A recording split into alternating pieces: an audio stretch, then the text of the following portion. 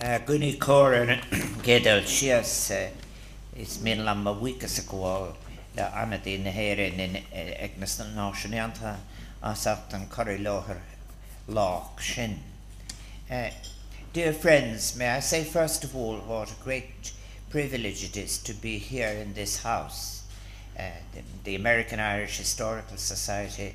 I've spoken here more than once, and I think very, very much addressing themes that are associated with the contribution of Kevin Cahill and all of those who worked with him to give us this splendid building that we have here.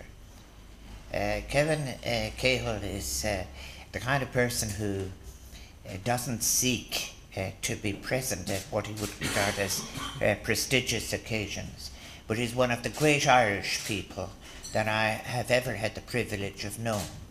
The ambassador has made reference to my own interest in international affairs. From the very beginning, Kevin, for example, 14 years ago, had worked in 65 countries, and in no case was there a single one of those a tourist resort. In fact, when I spoke, one time we worked it out that there were only 2 refugee camps on the planet that he hadn't visited as a doctor and as an advisor. We both shared a very deep interest in Central and Latin America, and we met in strange places in parts of the Caribbean, and it has been a privilege to know him. I also want to say about the American Irish Historical Society, why it was a privilege to speak here on interpreting Irishness and again on the Irish famine. And it's something you will be interested in about this, I think, as well as representatives of Ireland communities. In the population of Ireland in the middle of the 19th century was over 8 million, about 8.45 million. And by the time we came to 1900, it had been reduced by 3 million. And 1 million deaths, another million immigration immediately, and then another million that had been simply displaced. But in 1901, more Irish-born people lived abroad than lived on the island of Ireland. That was the severity of our migration experience. Why, for example, would Kevin Cahill and I be interested as well in relation to Latin America? Well, the other interesting reason is, of course, is that in the 17th century, after the collapse of the forced defeat of the Gaelic civilization, many of the Irish people worked in the armies of the different empires, and then people like Bernard O'Higgins and others worked as Libertador and Fundador of the Republic of Chile. So our people have been going abroad for a very long time. Involuntarily, some of the time, voluntarily in the modern period. And our experience as well in something that you've heard of our native language, which is over 5,000 years old. It's Rotterdam Firhovocht known Queen Willen Shinnoska Helle Kursinelion. What I've just said is that's very closely related to the island experience. Some of our greatest poets, people Martin Giron, and many others are associated with island life. It's very interesting when an islander writes poems like Martin Giron, who moved from his island even to the capital city in Ireland. He describes it rather like as a dock leaf being torn from the soil, as he does in his poem Stitcher. I am torn from my island. I say all of this because of my own interest. When I met Tony from the Marshalsea Islands in Paris just before the great meeting in 2015, and we spoke about people being torn from their islands. And that is why, when we were discussing in Paris at that time, I was reading a paper on creating, at the invitation of President Hollande, on creating a conscience for climate change. There was nothing abstract, there is nothing abstract, about people where rising sea levels threatens their very right to exist. where people have to move from the edges towards the raised part of their island. Others, for example, are discussing how they may in fact actually manage to migrate, and others yet again say we would prefer to disappear altogether. And I thought that I want to say one thing as President of Ireland, who is on a visit to the United Nations, and you heard me speak this morning. It is very important, I said, to speak with authenticity. Our concern for the islands can never in fact be switched on in Paris and switched on afterwards. And this is connected to my own view in relation to the balance of power and influence between the General Assembly and the Security Council. I have said that the moral instincts of the General Assembly must never be defeated by the powerful, the strut of the powerful in the Security Council. And that is terribly important. If we speak of the importance of the United Nations, its enemies sometimes say it is a talking shop. But I remember a time when I spoke to different people who came to the United Nations, and I read biographies of those African leaders who came to the United Nations and who came to meetings in Canada and elsewhere, and they're saying they had hopes of a new world order coming to being, including a new international economic order that would deal with issues of aid and trade and debt, including odious debt and so forth. And they describe afterwards, like Julius Nyerere in his description of, I think, in his both different biographies of him, about he wept on the way home because he said they don't mean what they say. And that's very important, that people be called to account about meaning what they say.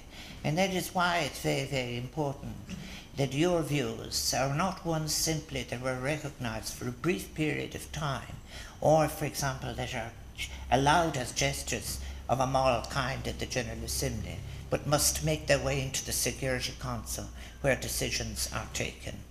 The United Nations has no future if there is a rift between the General Assembly's moral intentions and the Security Council's outcomes. This doesn't mean it can be changed overnight.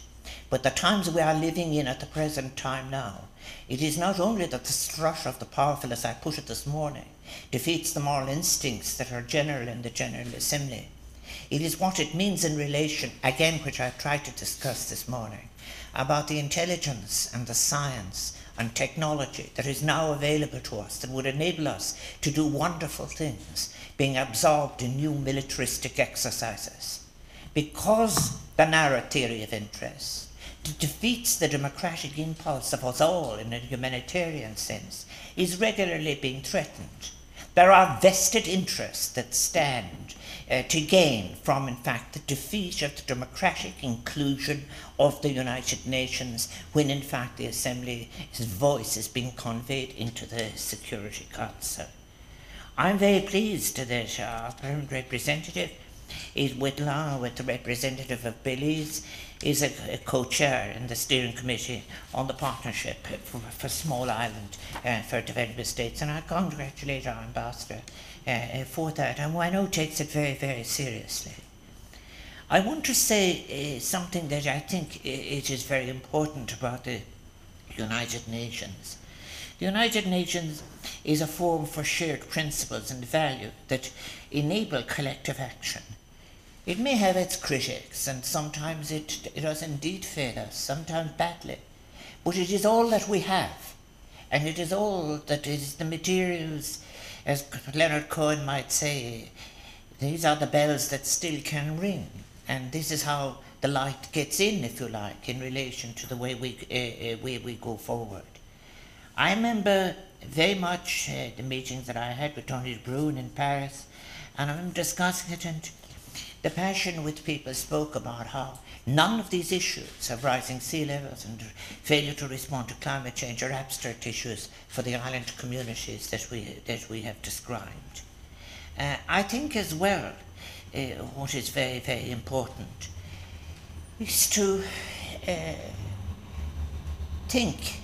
I was struck by something that reminded a long time ago.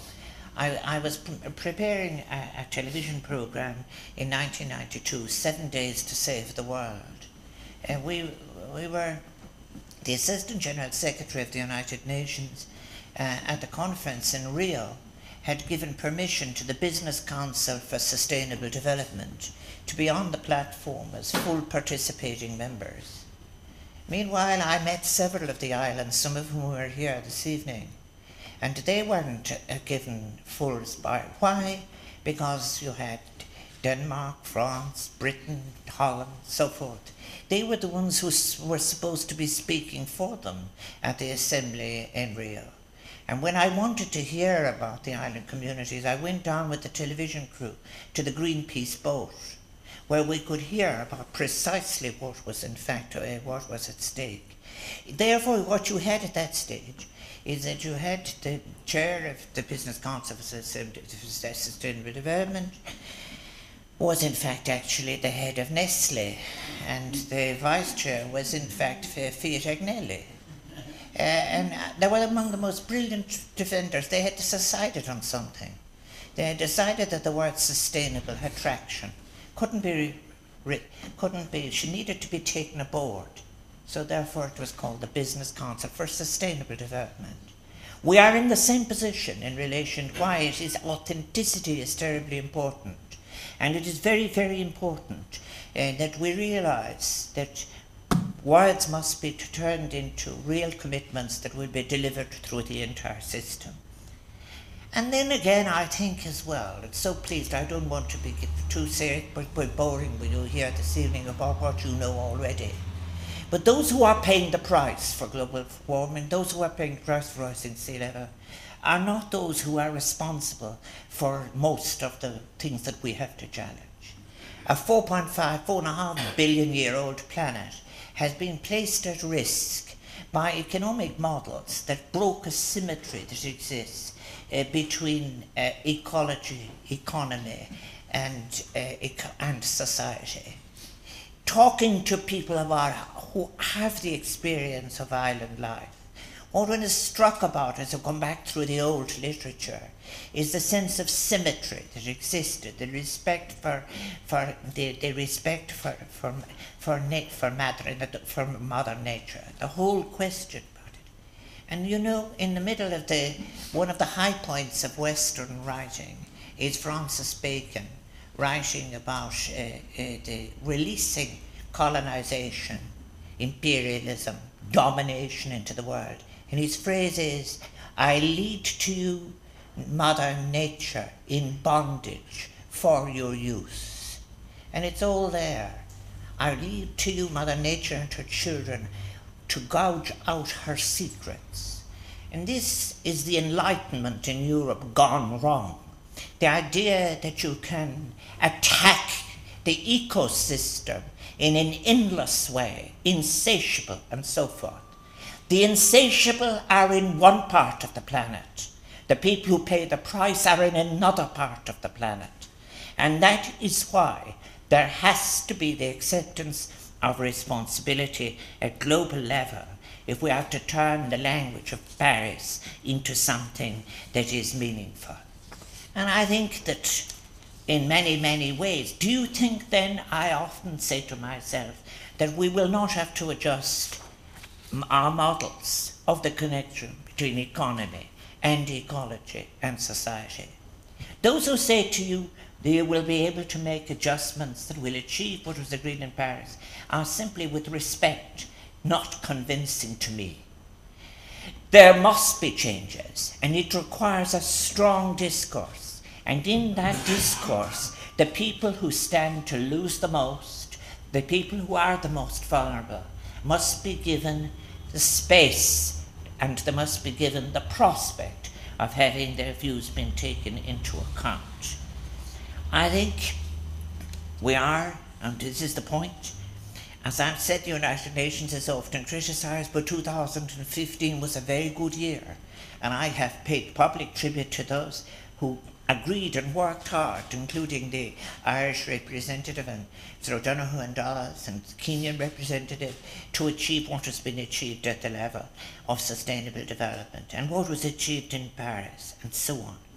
But I have to express, and I will continue to do so, and that is my deep, deep concern at the manner in which the consciousness that we need is not being allowed to emerge. We must be able to ask, how can we have a form of life that enables us to sustain future generations? There are issues that arise. My previous President of Ireland, Mary Robinson, is correct in speaking about issues of intergenerational justice, of taking responsibility for the results of actions which cannot be reversed. I think in ways people often think about it was one of the effects of communication changes was that people couldn't ignore famines anymore. And the issue became, which famine would you have on television? I think there's none of this global poverty, none of these malnutrition issues are inevitable. They can all be changed. But let's be positive. The prospect of 193 nations combining to achieve the 2030 Agenda for Sustainable Development offers us the capacity to fulfill our moral obligations through future generations. More than that, it enables us to take into account once and for all the experience of each other on different parts of the planet, a shared vulnerable planet. I think what it offers us and what Paris offered us was a pathway towards our world, mapping a way forward towards sustainability. And the different regional agreements that came down through Paris, including your own ones that you shared in relation to the future of small developing islands and states and so on, are incredibly important. I think, therefore, you are entitled to demand commitments on all of these issues, including commitments from countries like Ireland. And Ireland is happy to make a commitment to the community of nations and in terms of a planet that must be cared for and defended. We are, and this is a great test for diplomacy, we are in a dangerous moment where we have in parts and regions of the world, we are paying today a heavy price for those who would not allow diplomacy to run its full course and chose the path of war. It is tragic when I often look at the faces of young, bright scientists and technologists and others, and know that once again they're going to be hired in relation to the armaments industry. There are countries who speak about, for example, the importance of peace, but yet produce armaments and sell them into continents where conflicts, in fact, are threatening the environment and threatening life and creating massive displacement. That is what is meant by authenticity. There must be the ring of truth in what we say.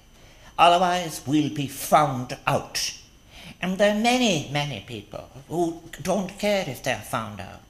We are at the moment people debating foreign policy who believe that the future, even for countries like Ireland, lies in an increased capacity to be able to participate in the most modern weapons, when in fact the greatest contribution that Ireland has made over a long period of 60 years, providing people for peacekeeping missions, 1,000 in any one day of Irish men and women in any part of the world, is in relation to peace building, in relation to responding to, in relation to conflict. So we have that issue to sort out for ourselves. And the issue is as to whether you allow yourself to drift into the idea that the planet is to be filled with fear and the politics are to be ones of security defined in terms of military response, rather than security defined in terms of eliminating global poverty, eliminating the great seeds of people's dignity not being respected, and of a complete failure to respect multilateralism and the multilateral institutions. I think it is a great privilege to be here with you all. I have said there is something that every time we lose a language, somebody said we lose a library, but equally in the same time, to lose the experience of island life. Each one of you represents not just in yourself, but the relations you have between each other as people who share the experience of island and existence. We in Ireland have had the experience of people having being forced involuntarily from our island. We live next to a very powerful island. We have had, in fact, actually, we're in close proximity to what was regarded as the fastest expanding empire of the 19th century. We have to bear in mind, in many cases, that is why, when we speak to those countries of Africa and Asia and Latin America and of the oceans of the world, and I think that's important, these oceans that connect us. We understand this because we are not carrying the baggage of the colonizing instinct. We are not retaining in our minds the mind of empire as an obstruction to the mind of peace. And I think I want to say to our ambassador and to all those who are working in Irish foreign policy, it is a great privilege to work. It is a great privilege to work with the small island developing states and their representatives. And there are many things we can do together, not only saving our islands and not only succeeding in the short term, but I believe in saving the United Nations itself. Saving the United Nations as a multilateral institution where humanity can express itself in all its diversity, where symmetry can be reforged again between the ecosystem, forms of economy and forms of social life, and between the poetry and the words and the lives of people who look at the sea and interpret and know what it means to be bound together, to be bound also together by something that is infinite, something that is continually changing, something that is never static. That is the planet that survives, and the planet that is in most danger is one where the economic model cannot be tested, where it is descended and imposed on the world like a blight, where insatiability is never questioned, and where in fact actually the alternative, which is of course to create a civilization of sufficiency, where those whose basic needs can be met, and then after that people can go on and make choices in relation to diversity of consumption. But we must get back to a time at the United Nations when we will be free to think again, when there will be respect for thought, where moral instincts in the General Assembly will not be regarded as something that are merely rhetorical, and where those who are the most dangerous people on the planet can pose and provide threats to each other on the Security Council. We need to weld together all of the institutions and both sides of it, both the three sides, both Assembly and Security Council and nations, to do what I have been describing together, which is to restore a respect for Mother Nature and to be able to create the capacity to be able to live respecting each other's dignity wherever we may be, however far from the waves of the sea. Míle buíochas as éiste, it's been a privilege to be with you.